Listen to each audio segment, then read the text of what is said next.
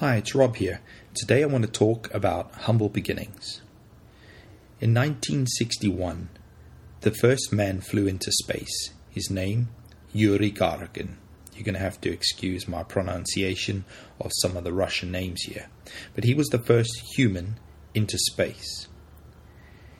2 years later, in 1963, Valentina Tereshkova was the first woman into space. 2 years after the first man. She orbited the Earth 48 times and then returned safely. And I want to talk about her fascinating story and her humble beginnings. Tereshkova's father was a tractor driver and her mother worked in a textile plant. She went to school at the age of 8. I went, I think, at 5.5. But she went to school at 8 and left at the age of 16, but continued her education through correspondence. It was sometime probably in the late 1950s that Tereshkova developed a love of skydiving, which I find quite unusual for women of that time. I wasn't alive during that time, but it seems quite an unusual thing. I don't know many women now skydiving, so it's wow. In the late 1950s, to be skydiving as a hobby when your mom works in a textile plant and your dad drives a tractor is a bit of an unusual one. But anyway, she herself worked in a textile plant and was selected out of 400 women to fly to space. And at the age of 26, she took flight. And that was the 16th of June, 1963.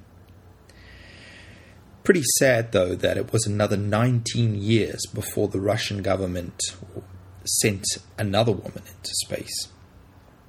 But Tereshkova broke the record, and I'll tell you what record that was now. When she returned from her first flight of 48 orbits, when she landed, she had collectively clocked more flight time in space than all the other American astronauts combined. That's an amazing achievement. So I think we need to stop being so worried about where we've come from and what qualifications we've got and start thinking on what is probably possible. Tereshkova went on to study at the Russian Space Academy after her flight, and she got a distinction as a cosmonaut engineer. And then in 1977, she earned a doctorate in engineering. So from what I can see, it's very possible that she went to space without a degree. I do know that she is also the first civilian to fly into space, which is another record that she broke because she didn't follow the normal procedure on how you become trained as a cosmonaut or astronaut. Now, just to let you know, cosmonaut and astronaut are the same thing. Just one is what the Russians called it, the other what the Americans did. I do find it quite special that when she returned, the Russian government asked her what they could do to show their appreciation to her. And she asked for them to find out where her father had died in the Second World War. He was driving a tank at the time. And in Finland somewhere, on Russia and Finland area. And they did that. And they erected a monument to him, which is still there today on the Russian side of the border. I think that's quite special, that how she wanted that tribute paid to her father and not to herself. Seems like good old-fashioned family values there. It's also quite cool that she married a fellow astronaut, cosmonaut, and she holds the record of giving birth to the first child that both parents had been into space. And her daughter went on to become a daughter. Went on to become a daughter. That's crazy. She went on to become a doctor. Sorry about that. But you can read more about her fascinating life. She's still alive now. She's 80 years old.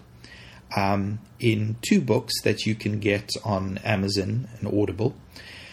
A really great one written in 2007, Into That Silent Sea by Colin Burgess and Francis French, which has some interviews with Tereshkova. You can get that on Audible and listen to that. And I think it would be quite worthwhile knowing that we should stop looking for excuses to hold us back.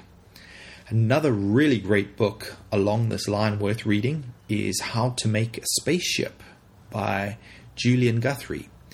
And it's subtitled A Band of Renegades, an Epic Race, and the Birth of Private Spaceflight. Julian wrote a fantastic book, which is on Amazon, Kindle, hard copy, and Audible.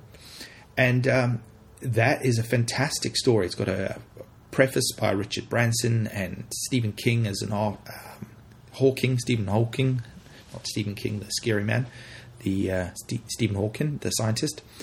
And it's a great testimony to what humans are able to achieve. And, we think space is perhaps beyond us. And I'm not saying we all need to become astronauts, but I do believe we should take some strength in Tereshkova's story and pioneers who go out without necessarily the right qualifications, but definitely the right vision, the right grit and determination, and make things happen. And I think we need to be doing this in our businesses and lead our businesses to some great things. So that's all I got for today. Check it out, Into That Silent Sea, and How to Make a Spaceship, and expand your horizons, and drink a toast to Tereshkova sometime.